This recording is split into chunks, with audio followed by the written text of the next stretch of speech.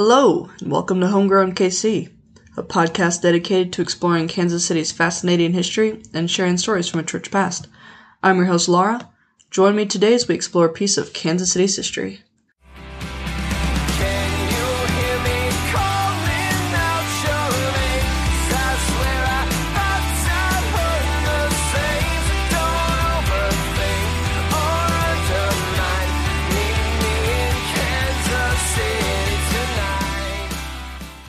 Welcome back, listeners. Happy New Year. It is 2022. This pandemic is just the gift that keeps on giving, isn't it? But let's not get into that. Thank you for returning for the completion of this topic and series. I apologize for the delay, but to be honest, I kind of feel like y'all should be used to it by now. January is a difficult month to be productive in, so I have been working really hard. This episode's coming out now, and I expect the next episode, which will be the final episode of this topic and series, will be out by the end of the month or very early next month. This is topic 3 of the Nelson Atkins Museum of Art, part 7 of series 4, Treasures of Kansas City. If this is your first time listening, then welcome. I'm so pleased that you decided to check it out.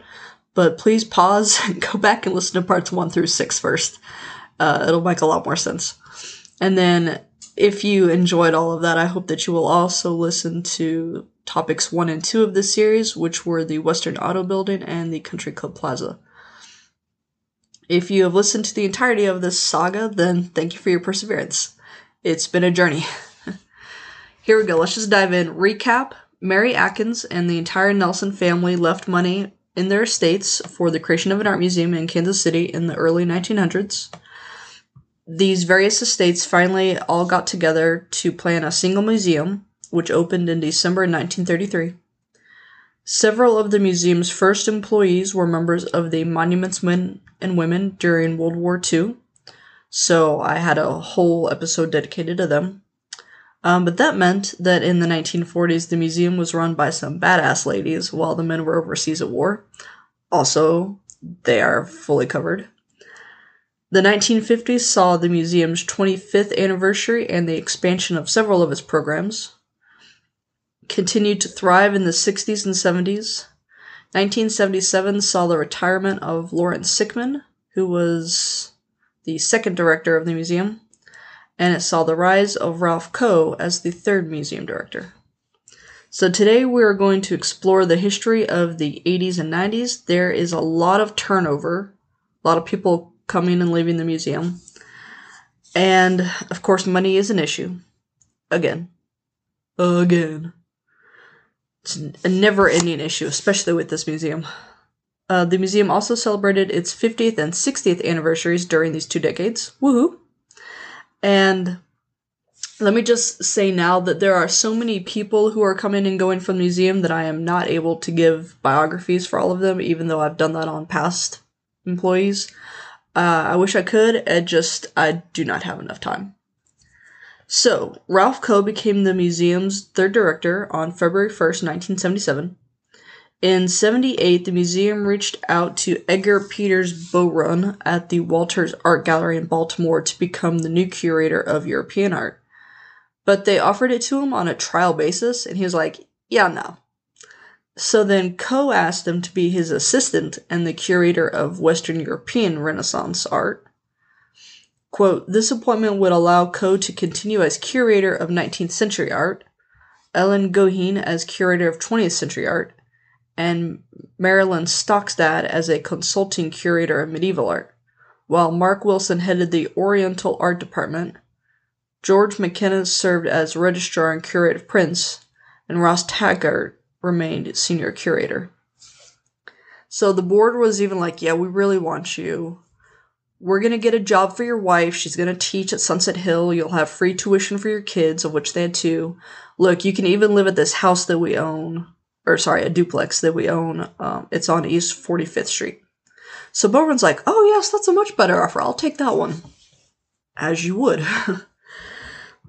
They also hired Beverly Rosenberg. She became the museum's first public information officer, aka she's basically the publicist. So, if she was being hired for the first time today, her job would be social media, like promoting the museum, right? Obviously, they have someone else doing that now, and we didn't have social media back in the 70s, but just to give you an idea of what that job entails. So, Catherine Haskins was hired in February 78 to replace Ann Hopkins as museum librarian. Sadly, Catherine did not have an office when she began. She didn't even have a desk, and that's because the Kenneth A. and Helen F. Spencer Art Reference Library, which was discussed in the previous episode, was actually still under construction. But it was completed very soon, and the library did open in October of that same year, 78. Yet Wolferman reported that Hawkins was really unhappy and frequently complained about the library's lack of funding and lack of staff. So, no surprise, she resigned in December of 1979. Stanley Hess, who was the librarian at the Cleveland Museum of Art, which the Nelson has always had a fairly good relationship with. They modeled a lot of their structure after them, a lot of how they wanted to arrange the art after them. And I think there are a few other, if I'm remembering this correctly, a few other employees who have come from that museum. Where was I? Anyways, so they reached out to the Cleveland Art Museum's librarian, and he was hired to fill the opening in February 1980. Backing up ever so slightly, so Larry Eckelberry, which you'll remember from the last episode, was the director of education. He also left in 78, just like I said, lots of people coming and going. He was replaced by Anne Brubaker, who was a former Rockefeller Foundation fellow. Mr. Milton McGreevy, a university trustee for 31 years, retired in 1980, and Donald Hall of Hallmark Cards, dude will have his own episode someday, was selected to succeed him. Y'all, okay, this one is really exciting. You're never gonna guess what happened in 1980. So in 1980, the Emancipation Proclamation, the real, actual, physical, original document kept in the National Archives in Washington, D.C., signed on September 22nd, 1862 by President Abraham Lincoln. And for those who don't remember American history from high school, or you don't live in America, this is like the second most important document in our history, the first being the Declaration of Independence. And the Emancipation Proclamation outlawed slavery in America, finally, dear God, and it granted freedom to enslaved individuals. Okay, so this real, physical, original document came to Kansas City and was put on public display at the Nelson Atkins Museum of Art for 4 days from May 15th to May 18th in 1980. How friggin' cool is that? That would be just like if all of a sudden the Declaration of Independence came. It's just, wow. It was arranged by Director Coe and Horace Peterson, the founding director of the Black Archives of Mid-America, which are also in Kansas City. And that place is super cool. If you ever come visit Kansas City, please go check it out. The current director is Dr. Karma. I spoke with her in February 2020 for Black History Month. She is so passionate about the work they're doing there, and it's incredible. So please go if you live in Kansas City, or if you come visit Kansas City, please go. All right. So, back on track. Get this. Quote, although the university trustees recognized that the curators were overburdened and that the museum required more staff, by the end of 1978, their funds were so stretched that they began to seek a way to reduce personnel. End quote. That is so frustrating. I know you have to balance it, but come on. Look, we got this in my day job, all right? My coworkers are always like, I'm overworked. I need more people. And the owners are like, we don't have money to hire more people. And we're like, yeah, you do. Anyways, it's so frustrating when they're like, you're overburdened. Let's get rid of people. So first they want to get rid of Taggart's assistant, because Taggart only runs 3 departments, the Ancient World, Decorative Arts, and American Art. He can totally do that on his own, does not need an assistant. And Goheen and Rosenberg, They don't need to share that secretary. We can get rid of her. And despite this, we can still give Code, Taggart, Wilson, and Bowrun, the new one, a raise. Oh yeah. Yeah, we can raise them. And we can fire everybody else. It's cool. Alright, and Gohan, we can give her a raise too. But she's a woman, so she gets way less than her male counterparts. In an effort to relieve some of the growing tension, because everyone is complaining now, including the department heads and the curators, the board hires Arthur Frantzeb. Hang on, I didn't say that right. Frantzreb. It's Frantzreb. He's a consultant. They hire him to come in. And for like a year, he talks to everybody. He looks over all the books. He does his research, right? He comes up with 5 suggestions to help this. 1, create an accurate description of each job. Because right now, everyone's like, well, I just do it. Well, what about this? Oh yeah, I do that too. Well, what about this? Well, they'll do it, or it's whoever's available, right? That's basically the situation. So create an accurate description of jobs. Number 2, create an internal planning committee, to study the role, mission, and future direction of the gallery. We need to make sure we're on task, y'all. Number 3, reorder museum finances, obviously. Number 4, hire a director of resource development. So 2, 3, and 4 are basically all the same there. And then 5, expand the museum's governing board. Well, okay, they're not the same, but they're really connected. So, despite their wish to downsize, the correct answer all along was hire more people, obviously. So, in 1981, they hired Stephen Geiger as the comptroller, aka the chief accounting officer. First one ever. It's been 50 plus years and we haven't had a CAO yet. They also hired a business manager and they established a business office. Again, I can't believe that it's taken so long. So the money had always been handled by the 3 university trustees that were created by Mr. Nelson's original will. But the museum actually took the will to court. Again, I mentioned that once before. And the circuit court, again, sided with the museum. Maybe it's just me, but that seems like really extraordinary that they're like, oh yeah, we can dismiss this part of the will.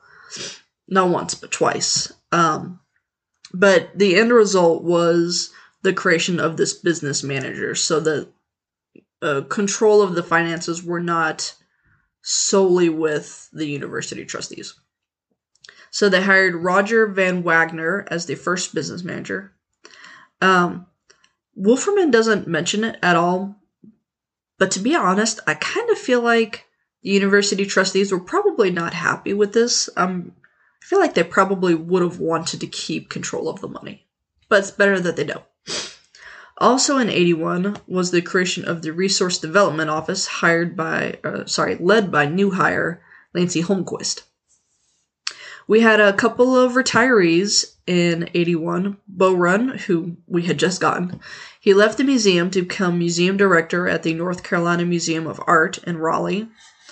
Ellen Goheen, who's been there for 30 years, a long time. She retired, but then kind of not really, because she came back part-time to be a senior lecturer and program coordinator at the education department. So, at my day job, that happens a lot too. I'm in my 70s. I'm going to retire, but I'm going to work part-time. And that sucks, right? First of all, you shouldn't have to work every day just so that you can pay rent into your 70s and 80s. You should be able to retire when you're young and have the physical energy and health to enjoy retirement. So, you should be able to retire in your 50s, I would say. Or at least in your early 60s. Like it used to be. It was like that when I was a kid. Anyways, I'm getting off topic. I'm sorry. It's a major pet peeve. Where are we? So, George McKenna, who has been there Oh, he joined in like the 40s. He's been there a long time, maybe the 50s. And he's been registrar this whole time. He also, his job changed. He didn't retire, he just changed. He became the full-time curator of Prince drawings and photographs in 1981. So kudos to him. That's awesome. They hired Jay Gates, who was the former director of the Brooks Memorial Gallery in Memphis, Tennessee, to be Director Coe's assistant. Nancy Holmquist, who had just become the director of development, she only stayed for about a year.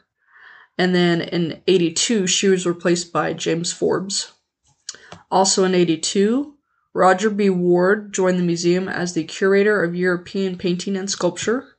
Ward was a graduate of KU and had earned his PhD at the Courtauld Institute at the University of London. It's a Courtauld.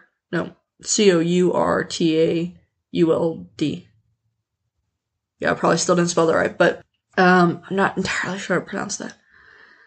So, that was an extremely busy few years, lots of internal shifts.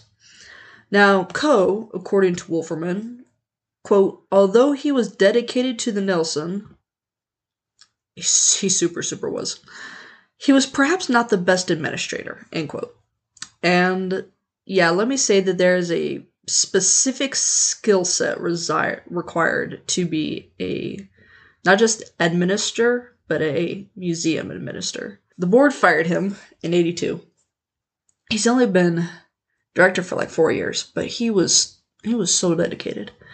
They told everyone that it was, quote, an extended leave of absence. Yeah, we all knew what that meant.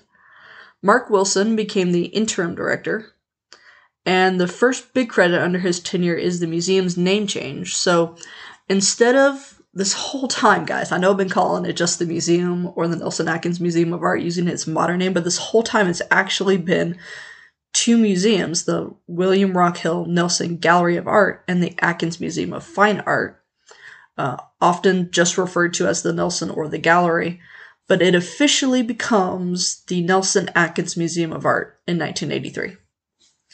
And thankfully, he was appointed director, not just acting director, in December of 83. Jay, who he remained the assistant to the director, but he also became the curator of American art. And then that was April 83. So by the end of the year, he's like, peace out. And he goes to the Spencer Museum at KU to become the director. Everybody's like, I like it here. I want to be a museum director, and they leave. He was replaced by Henry Adams. And here we go. Finally, in 1983, we also have the museum's 50th anniversary. Woo! Yay! 50 years is a big deal. This is great. Of course, they throw a giant party, but it's kind of more of a fundraising event than a celebration. In January, they announced that their goal was to raise $50 million. Y'all, that's more money than most of us can even comprehend and visualize. But they called it the Share the Vision campaign. The goal was, quote, to provide income for operations, conservation of art objects, public service, education, and curatorial function, end quote. And Wolferman's like, you know what? At the 40th anniversary, y'all only generated $109,000. So we're suddenly going, 10 years later, we're going to go for $50 million. It's extremely bold. Have to agree. Very bold. But wouldn't you know, they actually did it. They had thought about the campaign and everything, and by the time that they announced it, they had actually already reached almost half their goal. And then during the Labor Day weekend celebration event, Trustee Blackwell announced that not only had they reached the goal, but they had actually surpassed it, and they had gotten $51.5 million. And it's Labor Day. It's only September, so they still have 5 months left. It's impressive. It's very impressive. Ross Taggart retired after the 50th anniversary. He promised he would stay there until after the celebration. He had been at the museum for 36 years. His wife, Kathy, had been the executive secretary of the Society of Fellows for 10 years. And Wolferman didn't say when, but I feel like Kathy retired from that position at least a year, if not more, before her husband retired. And remember, the Society of Fellows is a fundraising arm for the museum. Alright, so the position of curator for 20th century art, vacated by Goheen, has remained vacant for 2 years. It's finally filled by Deborah Emont Scott in September 1983. And she was the first curator of the museum who had a concentration in contemporary art. 2 new curatorships were also created in 83. This is a really big year for them. I don't think a curatorship has been created since the museum opened. And both of these curatorships were filled by women, so awesome. Dorothy Fickle was named the curator of Indian and Southeast Asian art, and Mary Jo Arnaldi was named the curator of African, Oceanic, and New World cultures. Side note, New World cultures is super awkward and it feels extremely outdated. I looked on the website and I didn't see that department listed, so I hope that means that that phrase is no longer in use. But there are a couple other departments I know for sure that we have that I didn't see listed, so I'm not entirely sure. Mary Jo was also the first curator to also teach at UMKC, but she resigned in 1985, so just a couple years later, but to go work at the Smithsonian, so right on. Dr. David Binkley, there we go, sorry, I almost said Blinkley, but it's Binkley, replaced her as curator and professor at UMKC both. And he is really great. So he started in 86, and then with Director Wilson's full support, he goes to the board and he's like, yo, our African art section is way too small. We only got like 15. We need like 50. And they're like, yeah, okay, go ahead. Go for it. And he immediately starts acquiring pieces. Also, in 84 or 85, I wasn't clear which one, and I'm totally going to butcher this, so I apologize. Wei Kam Ho, I think that's how you say his first name. Dr. Ho became, or How? No. It's H-O, okay, so we're just going to go with Ho, I'm sorry. It's probably not correct, but I'm not sure how to say it. He became the curator of Chinese art, and Robert Cohen, who also taught at the UMKC, became the curator of ancient art. Sorry, Cohen is the curator of ancient art. He was still a professor at UMKC when I attended, and unfortunately I never got a chance to take a class with him, but I did meet him once when he gave a lecture on the Fauno Rosso. It's the red fawn, a statue from Hadrian's villa in Rome. It came to the Nelson as a part of a traveling display in 2013. And I got to see that same statue again in the Musei Capitolini in Rome in 2015. So that was super cool. Because everyone I was with was like, oh yeah, cool. But I was looking around like, oh yeah, I remember you talked about this and this and this. And it's such a beautiful piece. Dr. Cohen is and was brilliant and an awesome professor. Anyways, Joseph Kuntz was hired at the same time to become the curator of medieval and European decorative arts. Sadly, he died in 85, so Catherine Lippert was appointed to the position as acting curator until Christina Nelson was hired as the new director of decorative arts in 89. Sadly, Lawrence Sickman died in 1988. Even though he had already retired, he was still a part of the museum. He had an advisory role. So it's a big loss for the museum. And just the art world in general. He has such an impact on it. By the end of the decade, there were a total of 8 curatorial departments, where there had only been 4 at the start of it. So we've come a long way. Wilson has been the director through all of this, through all of the 80s, and he's been writing collection and exhibition catalogs.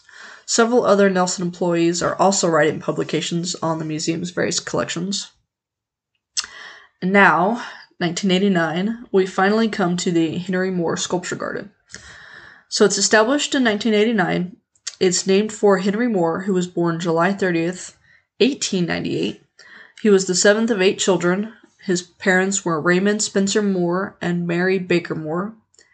He, quote, became one of the most significant British artists of the 20th century, end quote. He died August 31st, 1986. I will include a link to the Henry Moore Foundation on the website. And I wish I could spend more time talking about this dude, but I really need to continue. Today, the Nelson Atkins Museum owns one of, not the, but one of the largest collections of his works in the world. I believe the largest is actually in New York, I think. The Hall family was collecting his work, and they donated their entire collection to the Nelson in 96. So then they expanded the sculpture park and renamed it the Kansas City Sculpture Park. Yeah, before that they had only, had a few pieces. Now they have a lot. The famous shuttlecocks were added to the Moore Sculpture Park in 1994. They were designed by a husband and wife team, and again, I'm not going to pronounce this correctly because one is from Norway and one is from Sweden or something like that. Claes Oldenburg, who was born in 1929 and is still alive, and his wife, Kusi van Bruggen, born in 1942 and died in 2009. These shuttlecocks are 19 feet tall, and they're made of aluminum and fiberglass reinforced plastic. They are highly photogenic, and they're probably one of the most widely recognized aspects of the museum today. I only recently found this out when I first started researching the Nelson, but they were designed so that it looks like they're in play. So, like, the museum is supposed to be the net, and then there's one shuttlecock on each side of it. Does that make sense? I think that's pretty cool. The museum celebrated its 60th anniversary in 1993. Woo! And this time there's no fundraiser, there's just a big party. 3 more resignations in 93. Dorothy Fickle from the South and Southeast Asian Department. Henry Adams from American Art. And Dr. Ho from Chinese Art.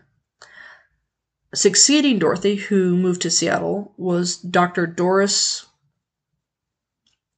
Having a really hard time with names today. Srivavasan? Okay, never mind. No, cancel that. We're just going to call her Dr. Doris.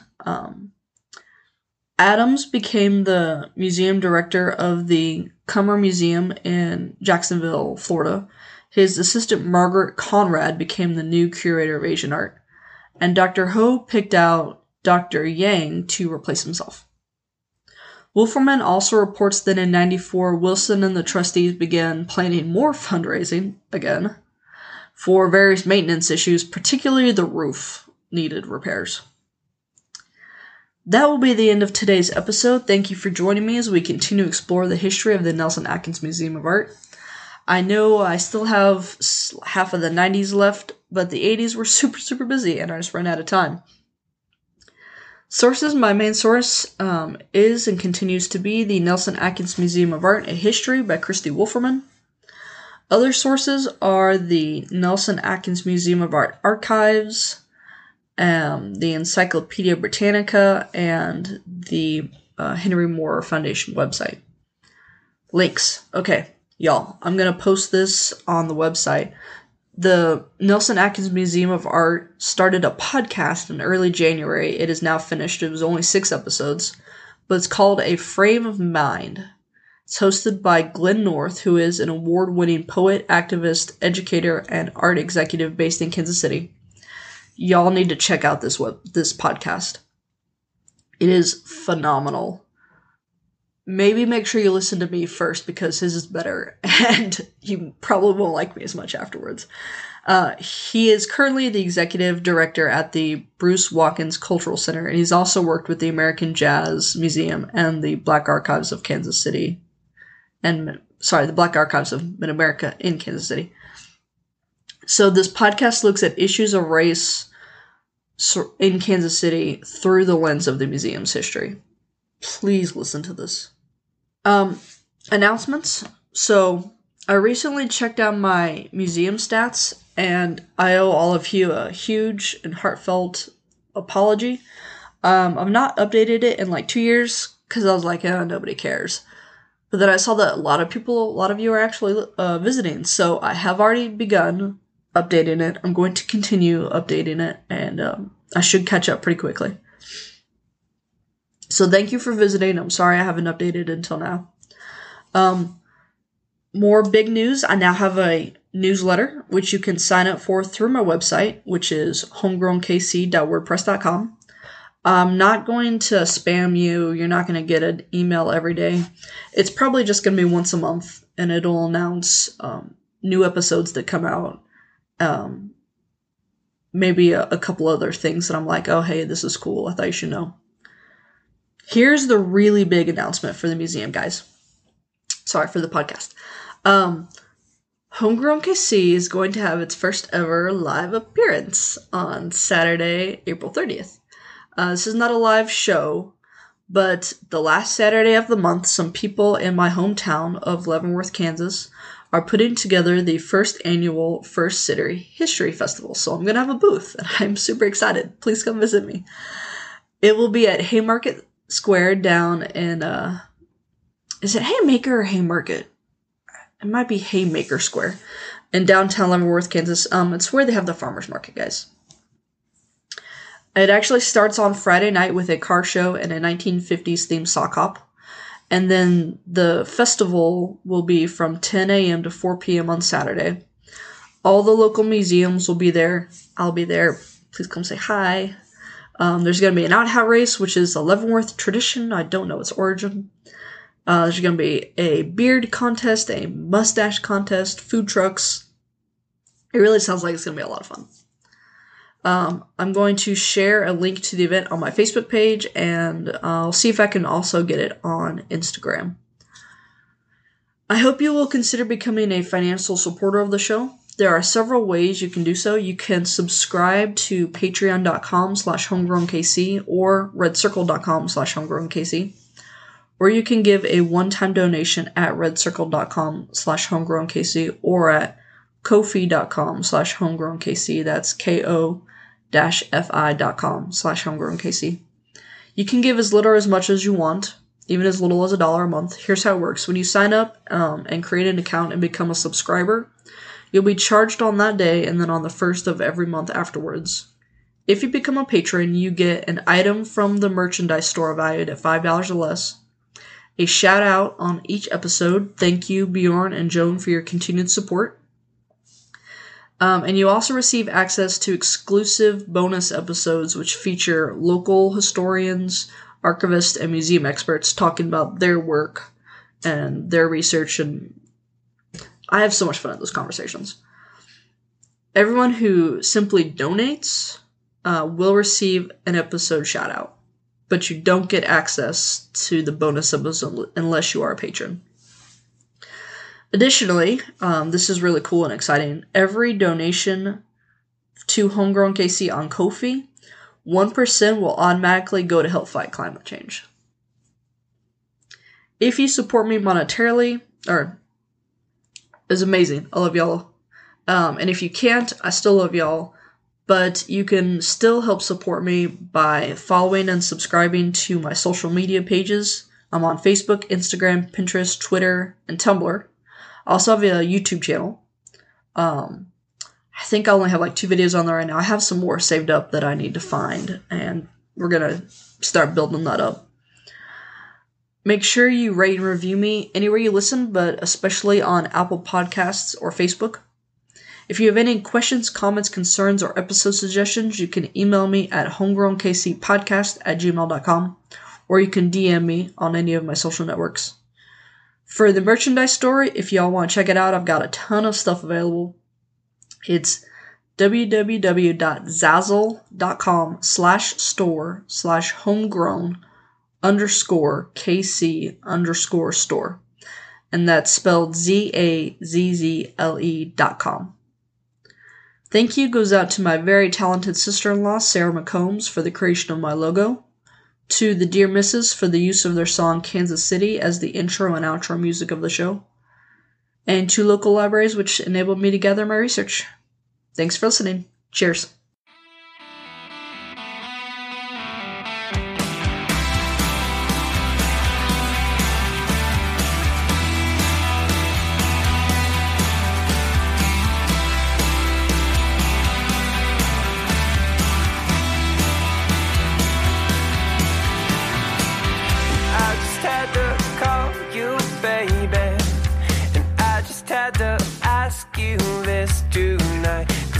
Seem to shake this feeling, and I can't seem to get you off my mind. Thought love